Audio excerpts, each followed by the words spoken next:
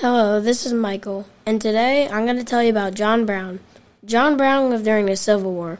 Some life facts about this person is that, number 1, he had multiple marriages. Number 2, in all he had 20 children, but sadly most of them got ill and passed away.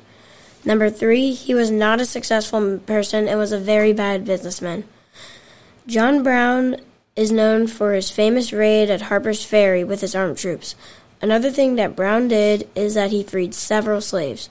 Finally, he also led a different raid against pro-slave people in Kansas known as Bleeding Kansas.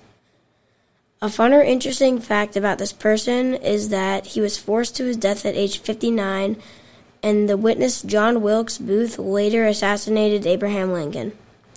I enjoyed learning about John Brown and his contributions during the Civil War.